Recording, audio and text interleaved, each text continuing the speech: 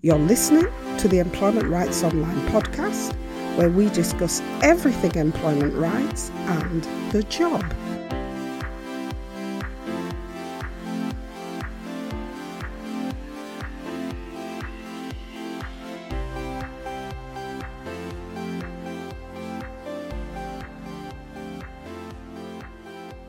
Hi everyone, thank you for tuning in. My name is Dr. Asha Stefanik-Wadasi, and once again, it's great to be here. So in last week's podcast, we took a brief look at the employment rights you have before you start working for a prospective employer. We looked at this based on the assumption that you are an external person outside the company applying for a job with a new employer, and simultaneously you're protected under the Equality Act 2010 because you belong to a protected characteristic group. Remember, you likely don't know this employer before you applied for the job, and you don't have to have an employer-employee relationship with the employer that you could have used to get the employer to answer your complaint, particularly if the employer decides not to respond to your letter of complaint.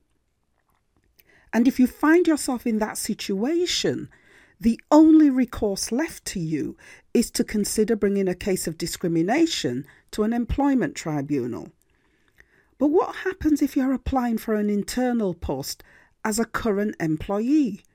What happens if you apply for the job and you believe you're the best person for the job, and you feel you have the evidence for this, such as you having better qualifications, skills, knowledge or experience, but your employer appoints someone else to the job, and you believe that this has happened because you belong to a protected characteristic group? What happens then? Now, immediately, if you want to complain, your status as someone with an employment contract of some sort with the employer entitles you to access the company's grievance procedures to have your complaint investigated. Company grievance procedures entitle you to register a complaint and to have your complaint investigated, and once you've lodged that complaint, there are 6 steps you should be aware of to ensure you give yourself the best possible chance to see your complaint through to the end of the grievance process. Now, right from the outset, if you don't have a copy of your company's grievance procedures, you need to get a copy. If you don't know where to access the document, contact your HR department and ask them to send you a copy. When you get that copy, keep it for your records. If you don't have a company HR department, you can request a copy of the procedures to be sent to you when you write your letter of complaint. Just include it in the letter, and that's evidence that you've requested it. Now, I've created 2 letter templates, one of which is a grievance letter, which has the request for the grievance procedures written into the template. You can get your hands on that template if you click the link that's in the show notes. I'll say a bit more about that towards the end of the podcast. Now, back to the 6 steps. The first step is that you need to lodge your complaint in the right place. And you do this by bringing your complaint to the attention of the person at the next level above the person you wish to complain about. So, for example, if you want to complain that your immediate manager did not give you the job because you belong to a protected characteristic group, you need to register your complaint with the manager or person who supervises your manager or the person who made the decision not to employ you. You bring a complaint by putting your complaint in writing, although I appreciate that employers can consider verbal complaints, and I've also known employment tribunals to take verbal complaints as formal complaints. That said, I would always advocate that you put your complaint in writing to make it formal, and that way you have a record of the complaint and you're more likely to be able to track what's happened when your complaint is in writing. At this point, if you believe the recruitment and selection process was discriminatory, you need to say this in your complaint. You don't have to give away all of your evidence at this stage. You're merely registering your complaint. But you do need to say that you believe you've been discriminated against, because it allows the employer to have the whole of your complaint in mind at the earliest point of dealing with your complaint. And it also prevents the employer from saying that they were not aware that you were complaining of discrimination. The second thing that should happen is that after receiving your letter of complaint, your employer's representative should send you a formal response to your complaint. The response should tell you what the next steps will be to get your complaint resolved. Step 3 of 6 should be that your employer arranges a grievance meeting or a grievance hearing. And where possible, this should take place within 5 working days of you lodging your complaint. Now, sometimes this doesn't always happen, but it's good practice from your employer that if there's likely to be a delay in getting the grievance meeting arranged, then this should be explained to you. Now, once the meeting is arranged, this is a meeting that you must attend. And the purpose of the meeting is to hear from you about your complaint. It's at this meeting that you should bring all your evidence of the complaint that you're making. Now, if you can't attend that meeting, it's also good practice for your employer to rearrange the meeting for you within 5 working days of the date of the original meeting. Once that new date is arranged, it's your responsibility to pass that date on to anyone who's there to support you with that meeting. And this is a meeting that you must attend, because if you don't attend that meeting, unless there are some exceptional circumstances, then the employer can hold the meeting in your absence and come to a decision in your absence. So once the date of your grievance meeting has been set, you must attend it. Now, when you attend that grievance meeting, you should think about all the evidence you need to bring to help you to prove that you were discriminated against. Think about the advert and whether the advert was fair in the way that it was worded, or whether the job description was at fault, or whether all the arrangements were in place for you to play a full and equal part in the interview process, or any evidence you have to support your view that the employer was discriminatory in not appointing you. Now, you may also have a valid complaint if you believe your employer discriminated against you and didn't employ you because you've supported someone who belongs to a protected characteristic group who has challenged discrimination, or if you have challenged discrimination but don't belong to a protected characteristic group. You may also have a case if someone believes that you do belong to a protected characteristic group when you don't, because the Equality Act says that the people who are protected under the Act are people who belong to a protected characteristic group and also people who do anything in relation to the Act or in relation to people who do belong to a protected characteristic group. Now, as I mentioned last week, there are currently 9 groups and characteristics that are protected under the Equality Act 2010. And these are age, disability, gender reassignment, marriage and civil partnership, pregnancy and maternity, race, religion or belief, sex, meaning gender, and sexual orientation. So these are the 9 protected characteristic groups. And so in relation to the last point I just made, you don't have to belong to those groups. But if you do anything to support anyone who does belong to those groups, and you believe that the employer discriminated against you because you took that action to support someone who belongs to those groups, then you may have a case of discrimination.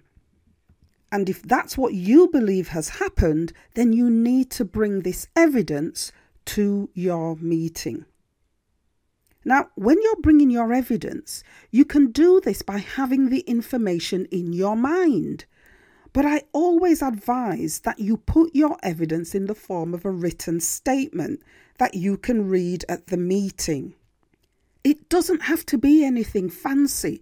You can just make some notes about the key points that you want to raise.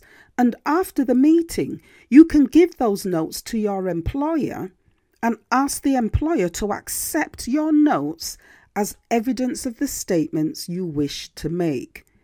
I don't believe that dispute meetings should be a memory test. And this is why I always advocate that you should write down everything that you want to say at the meeting. When attending your grievance meeting, it's important to remember that you have a right to be at least accompanied at the meeting. This means that you can bring a work colleague or a trade union representative with you if you belong to a trade union. What you can't do is bring a solicitor, a member of your family, or your friend. Now, I have experienced employment tribunals, because remember, I'm a 25-year employment tribunal lay judge. So in my experience, I have known employers allow all three into grievance hearings. They've allowed solicitors, family members, and people's best friends, because the employer said that they wanted the meeting to be as fair as possible, and they recognised the person was nervous, and they allowed those people in the interests of trying to settle the dispute. But it's important to note that employment rights law does not make provision for you to bring any other people into the meeting other than a work colleague or a trade union representative. So you must assume that these are the only people who will be allowed to come into the meeting with you. So bring a trusted colleague or a trade union member or trade union official who belong to the recognised company trade union. Bring those people with you. Try not to go to the meeting on your own. If you have witnesses from your company, your witnesses should also attend this meeting to give evidence on your behalf. Here, you have to note that you don't have a legal right to call witnesses at a grievance hearing. But in the interests of fairness, it's good practice for your employer to allow you to do this. And because the person also works for the company, the employer should also allow your witness to have time off to attend the hearing. However, if the employer doesn't allow you to call witnesses, the employer should at least allow you to submit a written statement from your witness to be considered as part of the evidence. At the meeting, the employer will hear all the evidence put forward by you and by the person representing the employer's recruitment and selection panel. So that will be somebody who's going to say that what the employer did was fair. And the employer or the person who made the decision might be there to give evidence about what they did and why they believe that their actions were fair. After the hearing, all the evidence must be looked at, and the person hearing your complaint needs to make a decision based on all the evidence heard. And there can be two outcomes. They either believe you or they believe the employer. But whatever decision they come to, they must base that decision on all the evidence and on what is fair and reasonable and based on the custom and practice of the organisation or the business, if this is relevant, and as long as that is non-discriminatory. The fourth thing that happens is that after the grievance meeting, the employer should send you a grievance outcome letter, and that letter tells you what's happened about your complaint. The letter should clearly set out whether your complaint's been successful. And if it has been successful, it should tell you what's going to happen next to make things better at work. If your complaint, however, was unsuccessful, then the letter should clearly set out the process that you need to follow to lodge your appeal. Because employment rights law says that once you've submitted your complaint, you are by law entitled to appeal the decision not to believe your complaint. So your letter should clearly set out what you need to do to lodge your appeal, and it should contain details about who you need to send your appeal letter to, and the letter should also give you a date by which you need to submit your appeal. If your letter doesn't contain a date, my advice is that you should submit your appeal letter within 5 working days of receiving your outcome letter. When you get these letters from the employer, keep all the letters and keep all the envelopes, because the envelopes have a postmark on them with the date when the employer posted the letter to you. So keep the letter, keep the envelope as well, because this will help you if you need to prove that you've submitted your appeal letter within the time expected of you. The 5th stage is that you then have an appeal meeting, which should be with different people from those who are responsible for hearing your grievance. It's not fair that the people who heard your grievance, your complaint, should be the same people who now hear the appeal, because it's obvious that they're not going to overturn their own decision. So an appeal hearing should always be with somebody who has nothing to do, if possible, with the decision not to find in favour of your complaint, your grievance. Now, at the appeal meeting, a decision will be made about whether your complaint is found to be valid or not. If the employer decides your complaint is valid, the letter should set out the next steps for addressing the concerns you have raised.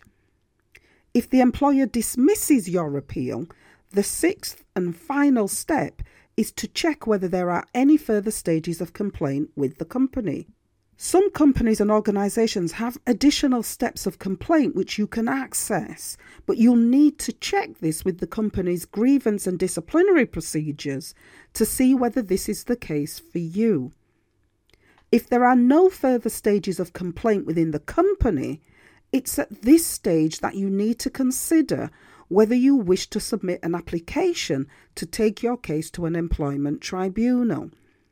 Now, I always say you should always have the possibility of a tribunal application in mind if you feel strongly enough that your employer has treated you in a discriminatory way. You should always have an employment tribunal in mind. The reason I say this is because very, very few employers, in my experience, ever admit that they have discriminated against their own employees. Very few employers will admit that. And so if you feel strongly that what was done to you was so bad that you want this matter resolved, then you should always have an employment tribunal in mind as you're going through the internal grievance procedures to have your complaint investigated. Now, when you're thinking about employment tribunals, you also have to think about the Equality Act 2010, because it's under the Equality Act that you will lodge your complaint with a tribunal. Now, with the Equality Act, there's no qualifying period to bring a case to tribunal. This is different to unfair dismissal cases, because in unfair dismissal cases, you need to have worked for your company for at least 2 years before you can bring a case of unfair dismissal to tribunal. However, for discrimination cases, there's no such qualifying period. This means that even if you've only been working for your company for 1 hour or 1 day, you can bring a case of discrimination to an employment tribunal. So if you're thinking about bringing a case to tribunal, the key thing to remember is that employment tribunals have time limits, and you will need to submit your claim within 3 months minus 1 day of the date of the last act of discrimination that you're complaining about, which in this case would be the date of your appeal hearing, because the appeal hearing represents the last opportunity that your employer would have had to put things right. So let's say, for example, your appeal hearing was on the 5th of February 2020. You would need to submit your claim to the tribunal no later than the 4th of May 2020. And I would even advocate going 3 days before, just to account for postal delays. So it's important to keep that timeline in your mind, because if you go over that 3 months minus 1 day, it isn't that a tribunal won't accept your claim, but the employer will challenge you and say that your complaint is out of time. And employment tribunals don't like to get into having hearings about time limits. So the best thing to do is to avoid this completely by getting your complaint in on time. Okay? And that's it. That's a brief look at 6 steps you should follow when you're submitting a grievance complaint if you believe you've been discriminated against in a recruitment and selection process. And this is specific to people who already work for the company and have access to the company's grievance and disciplinary procedures. The first step is to write your grievance letter. The second step is for your employer to respond to your letter with arrangements for what should happen next. The third step is for you to attend a grievance meeting to have your complaint heard. The fourth step is for your employer to send you a grievance outcome letter telling you if your grievance has been successful or unsuccessful and what you should do to lodge an appeal if your grievance is unsuccessful. The fifth step is your right to an appeal hearing where you can challenge the findings of the grievance meeting. And the sixth and final step is to consider further stages for your grievance, your complaint, if the company allows this, or if not, for you to consider whether you wish to bring your complaint to an employment tribunal. Now, the final thing that I want to say is that to assist you with lodging your grievance and your appeal, I've created 2 neat little grievance and grievance appeal letter templates that you can use to lodge your grievance and your appeal. The appeal letter template is particularly useful because it gives you 6 different appeal reasons that you can pick from to use to lodge your appeal. Both the templates are in Word, so you can download them and use them immediately by adding your own information to the letters. If you would like the templates, you can get the templates at drasher.mykajabi.com/2. That's drasher.mykajabi.com/2. You can also get the templates by clicking the link at the bottom of the show notes where you're listening to this podcast. So wherever you're listening to the podcast, there should be some notes attached to that edition of the podcast. If you scroll to the very bottom of those show notes, you'll see a live link there. Just click that link and it will take you to the download. Don't forget that you can also get your hands on the cheat sheet from episode 1 of the podcast, which gives you 15 tips that you can use to help you through a complaint you're making about unfair treatment at work. And the cheat sheet guides you through that grievance in more detail than the 6 steps I've mentioned here.